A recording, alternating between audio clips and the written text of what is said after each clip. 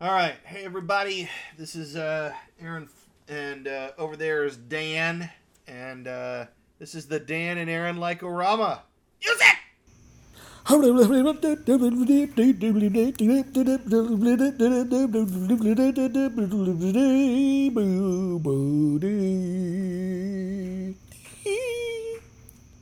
That was fantastic. No notes. Perfect. 10 out Thank of you. 10. Yeah. I think I might have had a couple of notes. Yeah, but that can be forgiven. At least this time. When you were a youth, Yes. did your A Ute? my yeah, my mom always gave me this advice. I don't know if your Yeah. parents gave you this advice to always keep the gas tank above half full. Did you Uh, did they impress that upon you? You always want at least half a tank of gas I because kind you of remember never that. know. Yeah, I kind of remember hearing that. Yeah, yeah, You never know. yeah. What But do you? I never listened to her. Uh huh. And what do you think happened? Your gas tank went below half a tank, and you Yeah. found yourself in the Mojave Desert, and there was no way to Nope. drive out on half a tank of gas. I'm chilling out with my less than a half a tank of gas, Uh huh. and I run into one of these eccentric millionaires. Oh, the ones you get the emails from. You know these sons of bitches, these eccentric millionaires? Mm-hmm. So Yeah. I run into one of these guys, one of these bozos, Yeah. and he challenges me to a cross country race. So naturally I accept. Yeah. Well, this guy's all gassed up. I got less than half a tank. So of course I lose, and so because it was a bet, he takes my whole car. He takes the car. He takes the spare tire. He takes the jumper cables in the trunk. Well, He that's a takes bit the of overkill. change in the cup holder. He takes everything, and he even takes the CD that's in the damn stereo, and that, my friend, is why I don't have Angel Dust by Faith No More anymore. I believe every word. I mean, yeah. Perfectly reasonable scenario. It's happened to all of us in the past, I would assume. Um, yeah, I mean, that's the reason that I don't have an SUV anymore. I don't know. To be honest, I just don't have anything to yes and on that, because I was so confused as to whether or not that was a joke or whether it was just like a weird story that I was like just sitting here on bated breath, like, It was neither. That's a true story about the dangers of eccentric millionaires. Oh, that was a They're hard everywhere. fact. They're That was a everywhere. Dan hard fact, everybody. Dum Yeah. dum. With the separation, of rich and poor, where all the wealth is getting shrinking into a smaller and smaller population, the concentration of wealth. There's more eccentric millionaires now than there ever have been. Hard facts with Dan. It may sound like a joke, but it's not. So yeah, this is the straight talk zone, my Oh, straight yeah. talkers. Yeah, yeah. Straight Anyway, talks so and hard facts. So keep your eyes peeled for those eccentric millionaires out there. Don't fall for it. They're Stay around safe. every corner these days. Yeah. Out to Stay kill safe. your parents and turn you into Batman.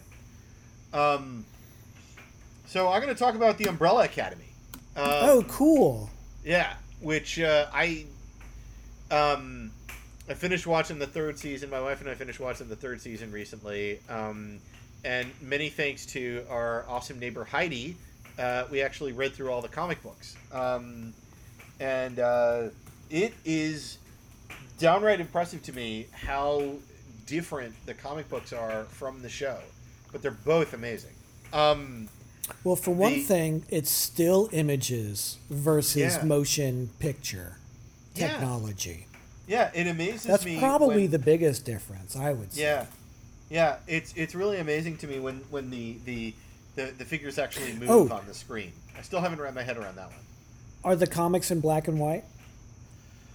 No, they are in color. Okay, then yeah, it's going to be the motion versus still will be the main thing. Yeah, but they use a lot more colors in the TV show. I think it's something about actually using camera, camera technology. Yes, the camera technology. Yeah. I As guess they opposed- don't use yeah. film anymore, but anyway. So No, they do the show digits. It's all digits now. Yeah. It's they get all those colors with the use of zeros and ones. Yeah, you put your finger on the button to hit start, and that's why it's digital. Right. That's Because you you press use your that. digit. Yeah, you press that. There's a big giant button that says "Makey Colory," and then when Yeah. you press it, colors come out. It used to be cranks, and that was your whole hand. Yeah. But now, in the push button world of the future, it's That's digital. true. Yeah. That's the reason that they don't make movies with industrial steam machines anymore. It's no longer steam Right. powered. It's just binary Yeah, ones and zeros. you don't and need digits. steam. We have enough. Yeah. Go to any mean, kitchen. Yeah. There's steam all over the place. We got Right. it. And Russia, man, Russia with the steam. I mean, they have too much of it. They need to give some of really? it back. Yeah. Oh boy. Yeah. I Hey. don't know what they're hoarding the world's steam resources. It's How about those volcanic islands? Yeah. Talk well, about steams. Yeah. And there's like not a lot of people live there. No, Dan, the steam Dan, per that's, capita no, Dan, is that's, through the roof. No, that's streams, not steams. Streams. Volcanic streams of lava. islands don't have steam. No, it's streams of lava coming down from the volcanoes. It's. Well, what are you talking about? I was talking about the Umbrella Academy, which is okay. yeah, cool. It's a pretty awesome series. The whole idea behind it in general is like, And that's in color, right? it is both in the comic books and in the TV show. What about the Broadway play? The Broadway play, written and directed by the producers of Rent, does not exist yet. But I'm thinking of Young Frankenstein. They're making a Broadway show of it. I love that is. That's true. Really, that's That freaking is a cool. true story. Oh, that's great. Oh, I love that. Oh, that's awesome. That is fun. I don't think it's done yet. I don't know. Class I don't know any- dismissed. Frankenstein. That's the moment when my daughter was like, "Can we please stop watching this? It's boring." And I was like, "Oh no!" Well, she was like 8. She has ADHD, so she's like psychologically, physiologically unable to watch a movie. Like, she hates movies. She doesn't hate them. She just has like no. She doesn't have the attention span for them. She didn't want to sit down and watch it through. Yeah, she doesn't enjoy movies. And I was like, Young Frankenstein, funniest movie ever. Yeah. Okay, it's real slow for the first 5 minutes, but then it gets funny. And I was sure that scalpel in the thigh, my grandfather's work was doo-doo. Stab. Yeah. And that look is so good. I was sure that would get her, but no. It's all yeah. I mean, that's the thing with Young Frankenstein, though, is it's lineup. You have to do the lineup and the punchline. Yeah. It's not manic. Well, I mean, there's some manic stuff. Like I ain't got no body. That's I ain't got no God, that's so body. good. Chum chicka choom chicka choom. Oh my god. Cha cha cha cha cha. God, he's so good. I'm Marty. Roll and say. If you're listening and you are a fan of celebrity memoirs, Marty Feldman's book "I, Marty" is a fantastic book. So I had so much fun reading that book. And he wrote it in the early 80s before he died. Yeah. And it just sat in a box in the attic, and his widow found it, however many years ago, and they got it published, and like they didn't touch it at all. They were like, that was like, whoever publishes it, you can't edit it, because he was first and foremost a comedy writer. Right. That's how he got his start. And the most challenging thing about that book was the fact that Marty, of course. The most challenging thing about that book, of course, is the fact that it was written in second person active tense. So it very much felt like a choose your own adventure series. I remember reading through that book, and he was saying stuff like, you were born in 1941. Yeah, it's very strange. Right. If you want to go to the audition for the anonymous wall-eyed character number 3, turn to page 9. If you want to go for Hamlet, turn to page 13, and then you die. Yeah. It's very weird. Yeah. But you know what? Yeah. If you make it to the end of the successful story arc, it's really worth it. Very 9,000 page book though. I mean, pretty thick. Sure. Film, Yeah, I mean, choose your own memoir is it's almost an experimental genre. Yeah. But I think a worthy one that needs more NEA grants. Right. And more NSF grants. Yes, but no NFT grants, because we're not funding those anymore. All they just do they spend still that money do on those? Bitcoin and on graphics adapters and stuff. Is that waning yet? It's petering out. It's slowly going away. Stupid. Yeah. It's digital, so it's real. Oh, sure. The like fake money, the crypto money. I mean, all money's fake if you think about it. So this is good. Yeah, the crypto fantasy. I hope, is that petering out too, the crypto stuff? Or is that still going kind strong? of in parallel. Well, there's bits of the whole thing of the crypto universe that are essentially going strong because they're propped up by banks, and then there's other bits of crypto like the original stuff. What? The old Bitcoin and Dogecoin, that's starting to die out. What do you mean it's propped up by? How? Isn't that the whole point? Because it's not that a is bank? exactly, and the banks got in on it. Yeah, they were like, "Oh wow, we can artificially set values to this currency too. Oh shit, we're in." I hate this species. Yeah, here's to it. Humanity is the greatest thing and the stupidest thing at the same time. Yeah. All right.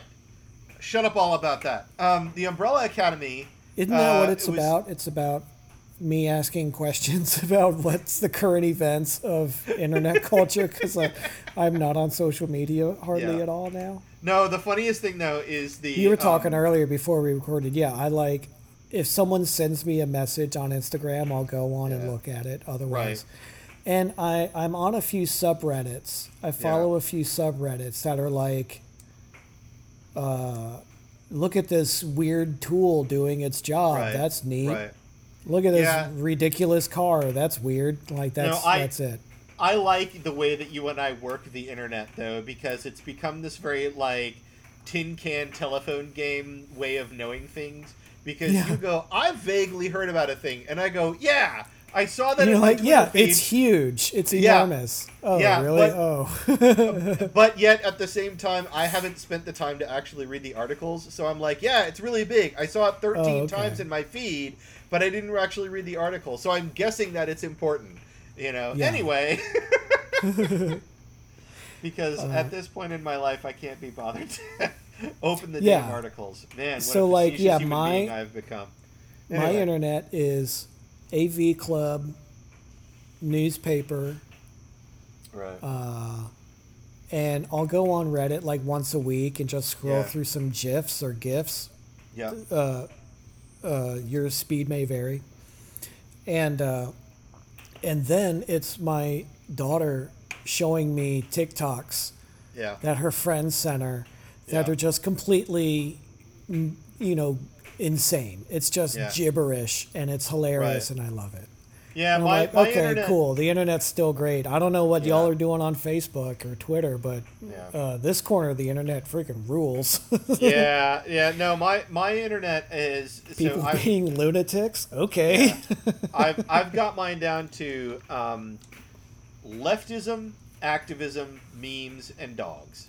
and I jump from the latter to the former and then back occasionally. But I need the memes and the dogs in my life because I think what finally got me out of the political end of the internet is like, okay, a thing happened. What can I do? Yeah. Can I send someone money? Yeah. Can I show that's exactly up? it. Right. And, so that and was usually the answer is, well, nothing. no. And yeah. I go, now, okay, so I'm just mad. I'm going to pull on that thread for a second here. I'm going to pull on that thread for a second because that was a thing that was driving me nuts as well, right? Was that there was a long time where, like, I'd read political stuff and I'd be like, well, this really makes me pissed off, but there's nothing I can do about it. And then I started I found that there were these aggregators, like group chats and stuff like that, where people would post GoFundMes or direct deposits that you could do to people that were in need. And I think I've talked about this before, but like here's a legal defense fund for an individual person or for two people that are getting kicked out of their house. Yeah, or like these 500 people are getting deported and they have 2 lawyers. Here's how you can help fund their lawyers. Yeah. The one that I ended up the one that I have now I have it in my Twitter and in my Instagram is I have various small LGBTQ alliance activism feeds that are like they're either call to action or X, Y, and Z small person or small group could use a few $100s to finish their rent for the month, and all randomly drop 50, 75, maybe once every 2 months or something like that. If I have the money, I'll do it. I personally that's cool. Like Johnny Dollar Seed. Right. The trans community, in my humble opinion, has it the absolute worst because, like, I don't know, I'm a cishet white old male, right? So I don't know anything from anything. But the thought that's always gone through my head is that, like, the trans community has it the absolute hardest because they are in the process of completely migrating and redoing the evolution of their body so that it fits the way that they felt like they were born in terms of the way that they think, right? And so to me, every time that I see a trans, GoFundMe go across my Twitter feed, I'm like, I've read enough about the bullshit you're going to have to go through with what you're doing physiologically and psychologically that hell I'll send you 50. Let alone, socially, exactly. Just the you and your day. Right. And so I try to do anytime that I see, trans person in need trying to put together enough money to, get my next year's worth of estrogen. I'm like, here's 50. Let's help you out. That's very nice of you. That's good. Yeah, it's it's one of those where it's just like, I don't know. Those are of the trans folks that I met. They're some of the nicest, kindest, most humble folks, and yet they get shit on by the world just by, and it's just because the rest of the world cannot wrap their head around this person doesn't want to be the way that they were born, Right. Or it's not they don't want to; it's they're not. That's it, and I said that incorrectly. It's that they. I mean, I think soul searching. I was just clarifying because you're absolutely right. You said a thing that you were correct from one point of view. I was just making sure that we're correct from the other point of view. No, that's a appreciated clarification because it's more that they've come to the realization that. You want soul and body to match. Yeah, soul and body should line up. Is the goal.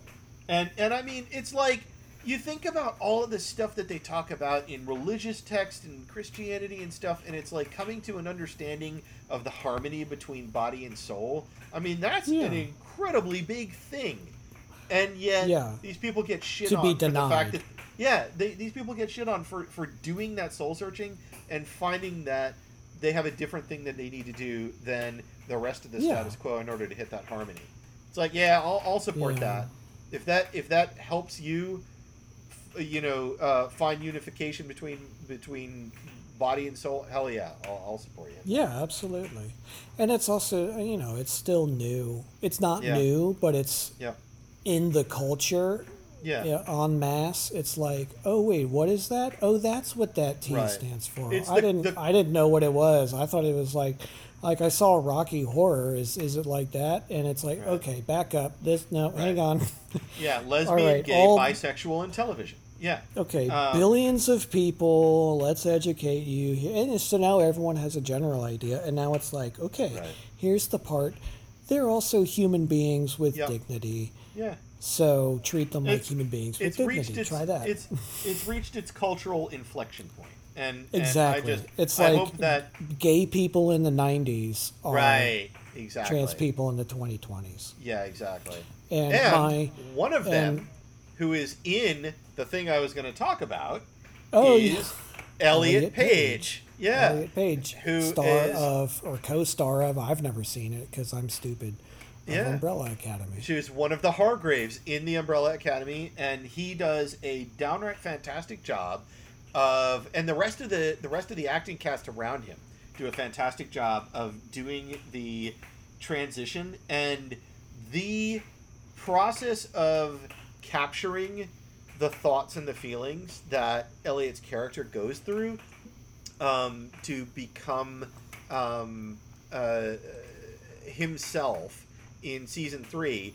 The way that the rest of the Hargraves, Victor, that's the name that he chooses, goes from Vanya to Victor in the show, and it was handled so eloquently in that everybody kind of, he's explaining that he's felt this way for a long time, and so season 1 is him coming to grasp with what it means to be the forgotten girl that's part of the Hargraves superpower family, and then season 2, when he's previously Vanya Hargraves, a woman, they all get stuck in the 60s, and as Vanya falls in love with another woman, which of course is essentially like fucking forbidden in the 60s, and then slowly comes to the realization that culturally forbidden. It's like you know what he means, person.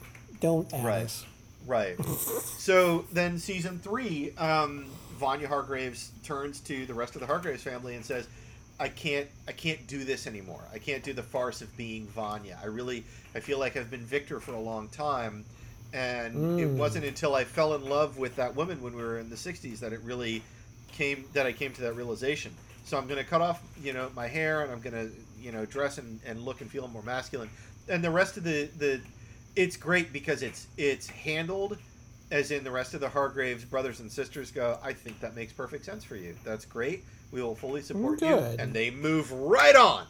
I love that. I love, because there's one of the big criticisms from the LGBT community is how if there is a gay or trans whatever character, that there's always some tragedy.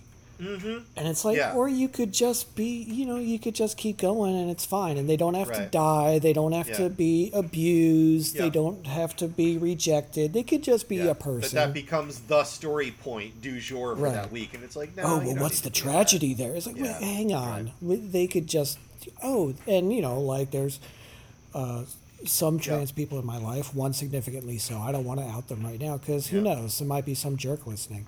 So, and when they said, by the way, I am a woman, I was like, oh, okay.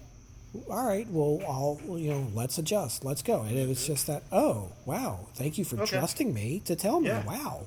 Right. Let's go from here. Let's go. How do we now adjust to accommodate? There was no we need to have a real bad couple of years first so that we can abuse this. Shut the fuck up. Just Did you take an opportunity to spot check with God whether he's okay with that? Right. It's like, no. Shut up. Same person, new pronoun. Yeah.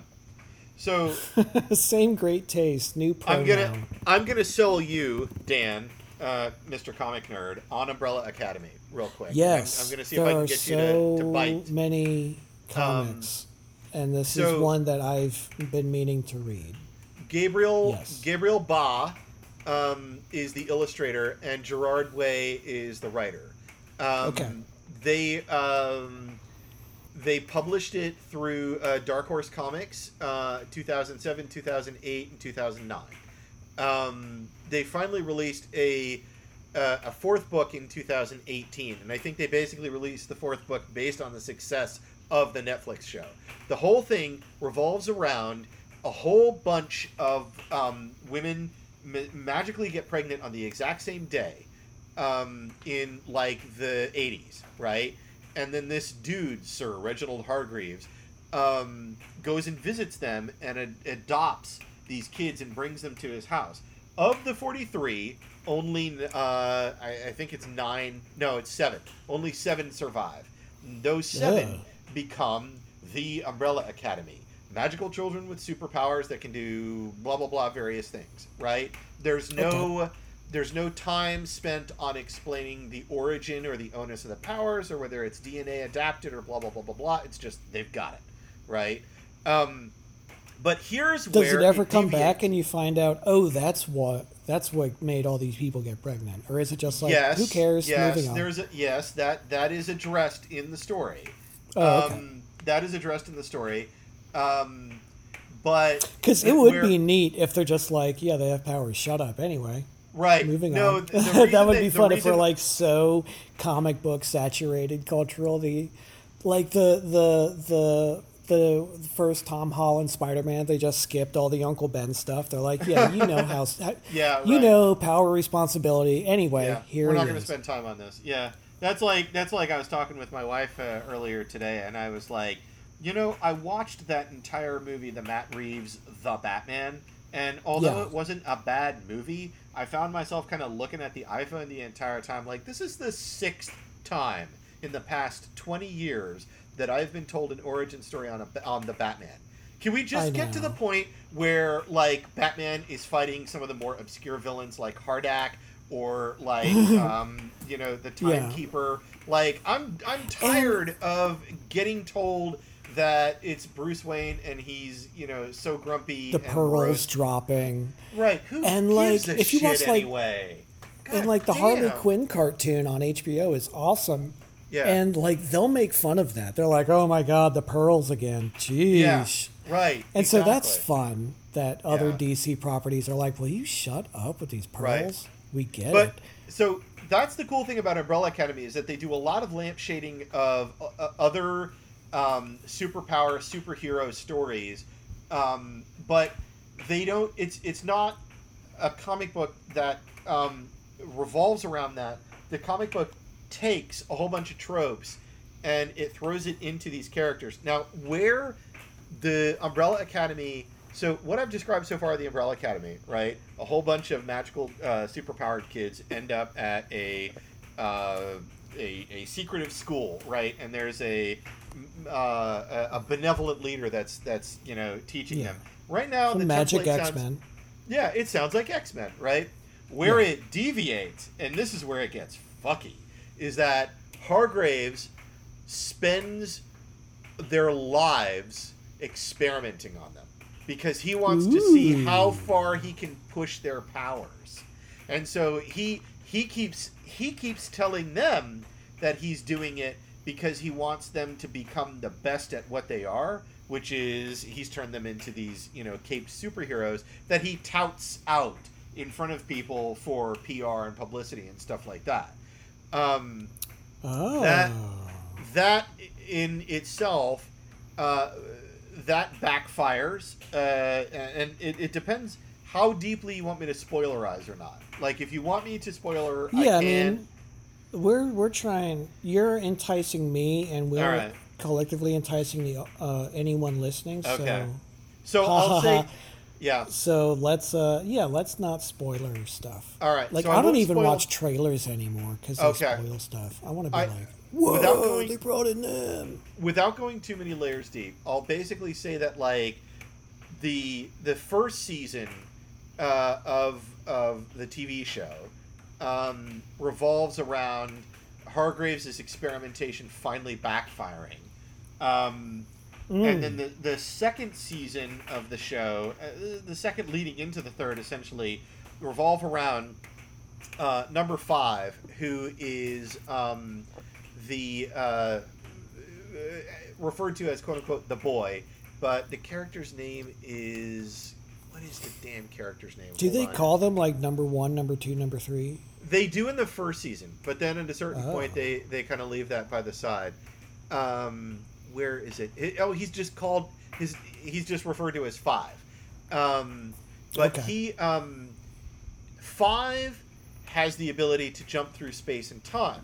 And originally, early on, he just does these little hops. But then at a certain point, his hops become so dangerous to the fabric of space-time that he gets recruited by this mysterious organization called the Commission that keeps track of timelines and keeps the timelines in order and stuff like that. And the Commission ends up being sewn and stitched into the story in these weird ways where you go, oh, that was why so-and-so shows up here. Oh, this is why this person is being run down, etc. And it's really neat because each time... This is the other thing that I really like about the Umbrella Academy, is that each bit that feels like a loose story thread ends up having critical impact on the Umbrella Academy characters further on down the line.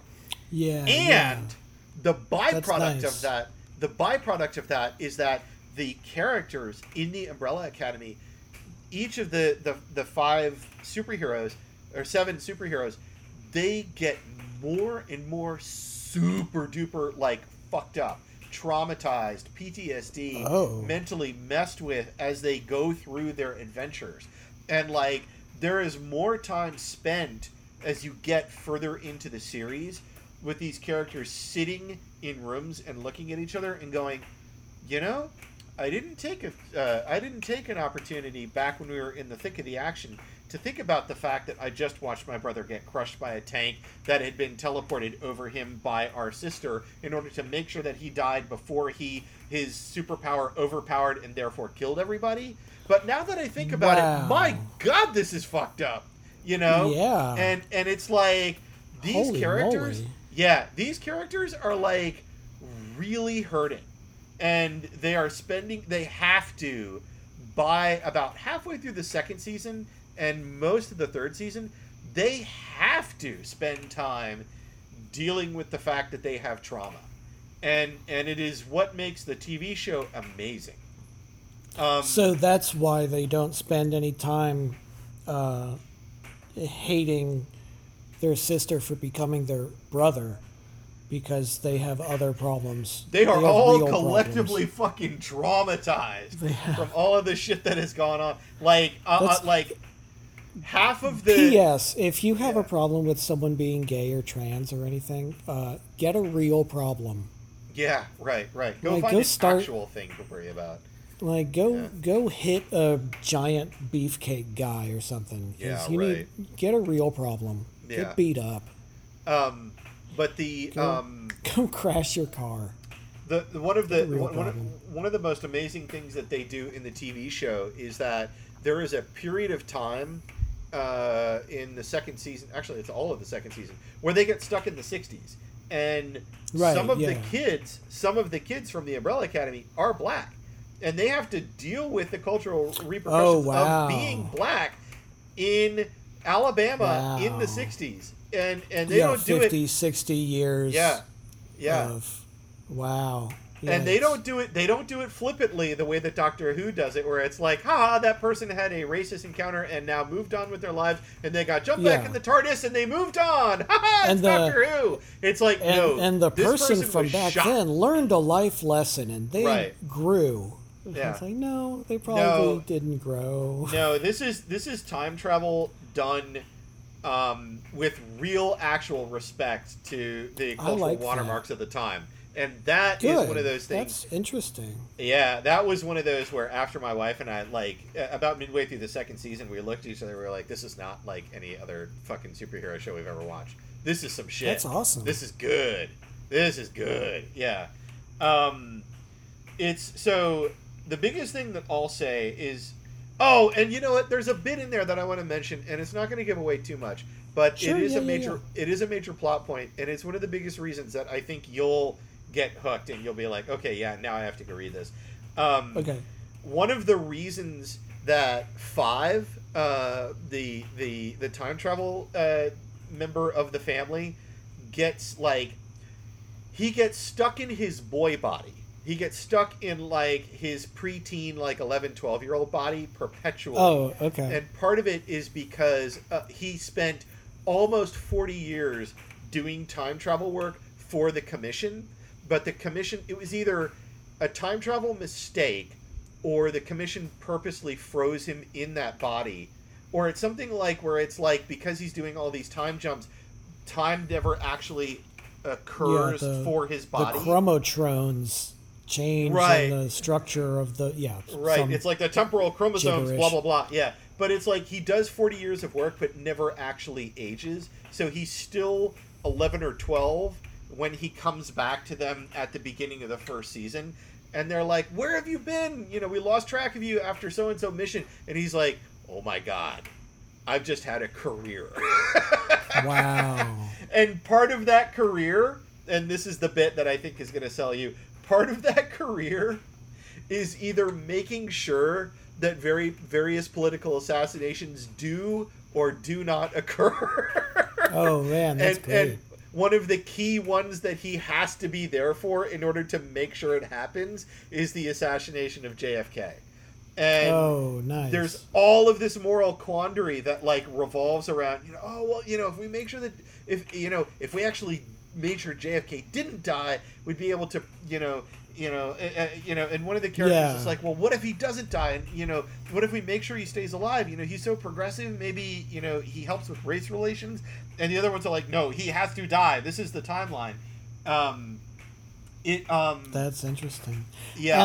On another LGBT friendly show, Legends of Tomorrow, which is a hilarious time travel. The Time Idiots. Oh yeah. It's the best show the CW ever made. It's the best show DC ever made. I'm so excited to go back and watch that eventually. Yeah, yeah. The first season is like every other CW show, and then they're like, wait a minute, we have a pile of idiots. Let's just let them be crazy. Right, right. And they go back and forth in time, and they cause problems, and everything's terrible. Yeah. And it's so funny. It's such a great ensemble show. But one of the last episodes, because after the season ended, they said, by the way, you're canceled. That was the last season. Right, Dang. right. But they have to go. They go, and it's about Archduke Ferdinand's assassination. Oh, nice! And basically, for season story arc reasons, they have to go to this important part of time where a thing has to happen, and larger forces make sure it happens. Right. But this is a moment. This is one of the moments that every time traveler tries to prevent. And so there's a bar just full of time travelers in 1910s clothing. Oh, that's fantastic. There's so many of them that they have to take a number. And it's they're you okay, too, huh? it's your turn to try to stop this assassination. Oh, that's funny. And it's such a fun episode. It's such a great show. But that one, it reminded me in particular of that episode where it's no, it has to happen this way. Here's why. Deal with it. It's no, but we can change it and prevent blah, blah, blah. Right. Oh, and just the fact that there's dozens of time travelers just today trying to stop it, let alone every other day. That's fantastic. All right, yeah. So that one has been that on show our radar for a rules. while. We watched a handful of episodes of the first season, and primarily we watched them because freaking Rory from Doctor Who is in there as the leader. But now I'm like more and more convinced that I want to go back and watch and watch. Yeah, and like I said, the Um, first season's fine, but the second one's way better. And starting with like the third one, they're just like, let's just like go nuts, and every episode escalates, and it's just like goofier and goofier and goofier, and it's Right. so good. It's so great. I love that show. R.I.P. Yeah. And coming back to Sorry, Umbrella Academy. yeah. Anyway, No, the you're other fine. should with Yeah. time travel based on a comic. Coming back to Umbrella Academy, I'll note. I guess the last bit that I really want to note is that, to me, so they basically the comic and the TV show. To me, the comic and the TV show really borrow from each other, and I think it's because the writer and the illustrator were really heavily involved in the creation of both, and that was one of the things that was really cool, is that they made sure that Gabriel Mon and Gerard Way were involved in doing the Netflix show. So a lot of the plot threads from the comic are in the Netflix show. They're just told differently, but Oh, okay. here's my personal 2 cents. The comic, in my opinion, looks and feels like Venture Brothers, and Oh, interesting. I absolutely love the TV series. What they did with the TV series is amazing. But in my opinion, at some point, somewhere in some corner of the world, it would be neat to see like a lockstep retelling of the comic book done in the Venture Brothers cartoon format, where it's like that kind of half borrowing from Hanna-Barbara and half borrowing from 90s kind of Batman the Animated Series cartoon format. Because the stuff that goes on in the comic book, Like Johnny Quest meets Johnny Bravo. that is exactly it. Yeah, the comic book, there's a lot of stuff that they do in the comic book which is perfectly tropish for a comic book. Like they're in the middle of defeating the chief villain, the main heavy in the in the first comic book, and randomly time correction robots from the commission show up, which basically look like hovering R2-D2 tin cans with like evil grumpy eyes and laser beams just flying out of them, right?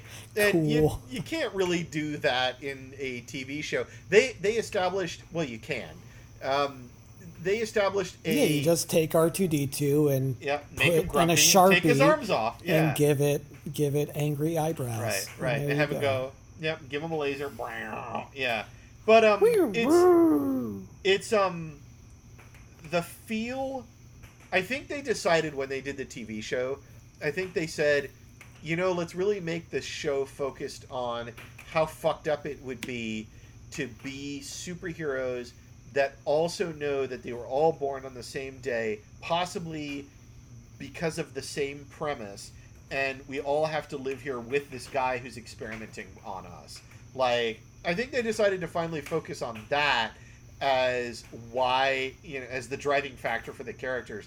Whereas the comic, it's like, with the comic, they're doing everything at once. It's like, the characters are fucky, the timeline is getting fucky because 5 keeps jumping back and forth through the timeline as a result of hit jobs that he's being sent on by the commission, and therefore the timeline itself is getting fucked up for these characters, which is causing these characters trauma. But oh, by the way, the commission keeps throwing shit at them in order to correct the timeline, and the shit that is being thrown at them is ridiculous. Giant robots, a kraken, sea monsters, etc. I think that each is fantastic in its own right, but the show, I think, is a hair better, and I feel like the show is a hair better simply by them taking the premise and doing something that I have not seen anyone do well and faithfully over the course of the past 20 to 30 years with superhero stories. Marvel with the MCU, with the Avengers MCU, gets close. They really do get close with some of the dark stuff that goes on with Tony Stark being like, well, I don't want to, have this mantle of responsibility, and Captain America being like, what have I done to Bucky, etc. But they don't get into the shit. They don't get into the slop the way that the Umbrella Academy characters really they start looking at each other midway through season 2 and most of the way through season 3, and they go, we got to deal with this. Otherwise, I'm going to have a nervous breakdown, and we're only going to have 6 members of the superhero party. Right. And it's good for that. It's a different type of good, but it's good. So interesting. Yeah, I think that's. I don't have much more to say on it. I will say this, and you'll dig this. Mary J. Blige is one of the 2 hitmen in season 1. Oh, that's cool. Yeah. Which is great, because it's like, neat. It took me a long time to figure out who it was, and then I was like, wait a minute. Wait, is that Mary J. Blige? It's like, oh my god, yes! That's cool. Yeah. So, yeah. Speaking of serious, mature comics. Yeah. Did you read any of Sandman? Like I gave you homework to do? Probably not. A week ago? Busy. No. No, I've been being a father and husband. Sorry. You and your full-time job, nerd. Yeah. All right. No, yeah, definitely. It's sitting on my wife's desk. It. I want to read it at some point. Yeah. I've watched about half because it dropped on Netflix yesterday as we record, and I watched I think 4 of the 10 episodes. Oh, neat! And I'm really enjoying it. It looks gorgeous. I'm glad that Neil Gaiman was involved. But oh my god, the comic is just incredible. So, I'm looking forward to reading it. I have we have a compilation that's called Preludes and Nocturnes. Which I was told is like the starting point, so I need to go read that. I'm pretty sure that's volume 1. Yeah. Yeah. Okay.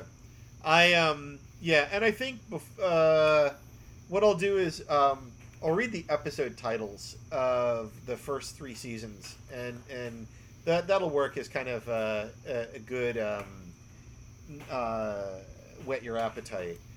Season 1 is We Only See Each Other at Weddings and Funerals, Run Boy Run, Extraordinary, The Man on the Moon, number 5, The Day That Wasn't, The Day That Was, I Heard a Rumor, Changes, and then The White Violin. And oh my god, I can't, because if I do, I'm gonna just gush. Oh sure, yeah. It's just so good. It's it blew me away. It blew my mind with how well done a different approach on the trauma of being superheroes could be. Because I've seen a handful of that.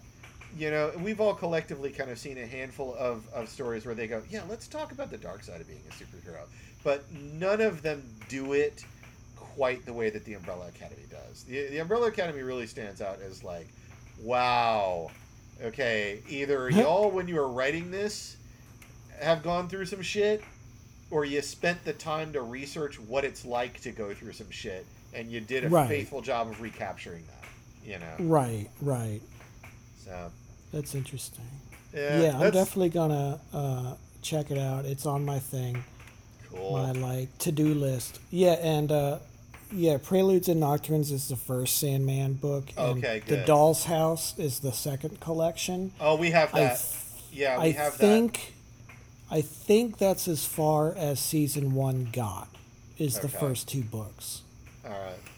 And I mean, honestly, you could watch it without reading it. You could read it without watching it. Who cares? It's fine. Right. Both are good. But yeah, so far I'm really enjoying it. Just as I anticipate I will really enjoy Umbrella Academy, because that sounds totally cool. I believe you will. It sounds super great.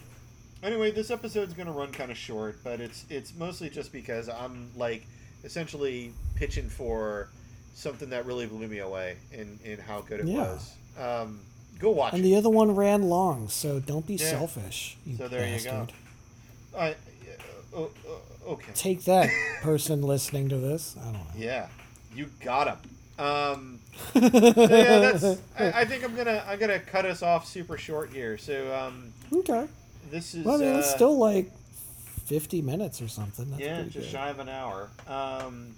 Let's see here. You did opening. I'll do closing. So. Oh, okay. Yeah. So that is that's this edition of the Dan and Aaron Like-O-Rama. Thank you for listening, and keep your eyes.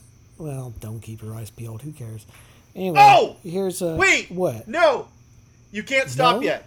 No, you can't stop Okay. yet, and here's why. I forgot about this. I had this open specifically for this reason, which is the other bit, which is what you and I always talk about, is fucking music. The music is so good in this show. That's the other bit. That's the other bit that I forgot that I wanted to talk about. The soundtrack for this is exceptional. The soundtrack for it is like so good. one of the best jobs Yeah. that the best people are doing in Hollywood now is what are they called? Music supervisors, the people who like decide, oh, you know what would be good for this scene is this song. Yeah. Yeah. All those people are all doing fantastic work. Yeah. They're all my favorites. The composer for the incidental music throughout the series is Jeff Russo, who has done a bunch of modern stuff. He wrote the main theme for Star Trek: Strange New Worlds, which is also a pitch perfect show. But I gotta watch songs. that too. Is that on Paramount Plus? Yeah, it's or on Paramount. TV? Yeah, it's on I Paramount don't Plus. have that. Yeah, Okay. well, at some point, don't rush. It's good, but I mean, don't go I'll pay for another binge it. subscription service. Yeah, no, it's the selection of the incidental music which makes the Umbrella Academy so good. I found out about so many new songs that I didn't know about before. Just the first episode, they've got the Kinks, Fits in the Nice. Tantrums, the Walker, Fits in the Tantrums. I didn't know about that song before, and I got hooked on it as a result of Umbrella Academy. Yeah, okay. Yeah. Cool. Run Boy Run by Woodkid is in there. And that's one of the things I remember when I was on a flight. I was reading the prologue, or like I guess the preface to the comic book. And Gabriel Ma and Gerard Way wrote the preface together, and they're talking about when we did this listening to Tool and listening to this playlist of awesome rock that we loved, and we had sequences that we knew we wanted to do to different rock and roll songs that we absolutely loved. And they do the best in the TV show. They really do their level best recapturing those scenes, because that's the biggest thing. I'm so glad I remembered this. That's the thing that sells the Umbrella Academy, is that Umbrella Academy is good for being from the storytelling perspective, but it's also good for being a series of motifs that are set to music. It's a series of threaded together music videos, and it is so good for that. They do Don't Stop Me Now for a shootout scene. They do cool. They do Run Boy Run. They use Blood Like Lemonade by Morcheeba. It's just like, I'm trying to find some of the other ones. Oh yeah, they've got Stay With Me, Rod Stewart in there. That is what makes the show, is the fact that the show is like, it, as much as it is what I described before, it is also, what's the next opportunity we have to make essentially a music video? Like the opening of season 3. The opening of season 3 is them square dancing as a group. It's like a dance-off between the Umbrella Academy and their alternate timeline nemesis, the Sparrow Academy. And my wife and I looked at each other and we were like, are they doing a dance-off? Are they doing a country music dance-off? Yes, they are. Yes, they are. Oh my God, let's do it. And they're all square dancing together and like just giving each other evil, like giving each other the evil stare down the whole time while doing coordinated line dancing and looking at each other. It's like, what? Yes, Yes, I'm 100% on board for this. Yes, keep going. Oh my god. Ballroom Blitz. They use Ballroom Blitz. You know, a man in the back attacking the Ballroom Blitz. Yeah. Man, it's so good. Oh yeah, and then Footloose. That was what they used for the line dancing. Was Footloose by Kenny Loggins. Okay. Yeah, but yeah. Fun. So the comic is great. The show is way better. All right, I'm done now. You can do the end music.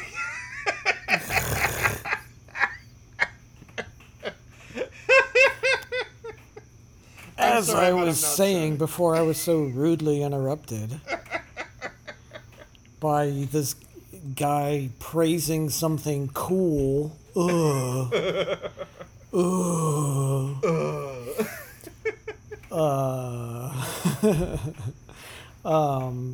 So that was the Dan and Aaron Like-O-Rama. Thanks for listening. Blah, blah, blah. Standard outro talk. Yeah. Take it away with our patented, copywritten, trademark head outro music that we play every single episode. It's always the same. Aaron. Yeah.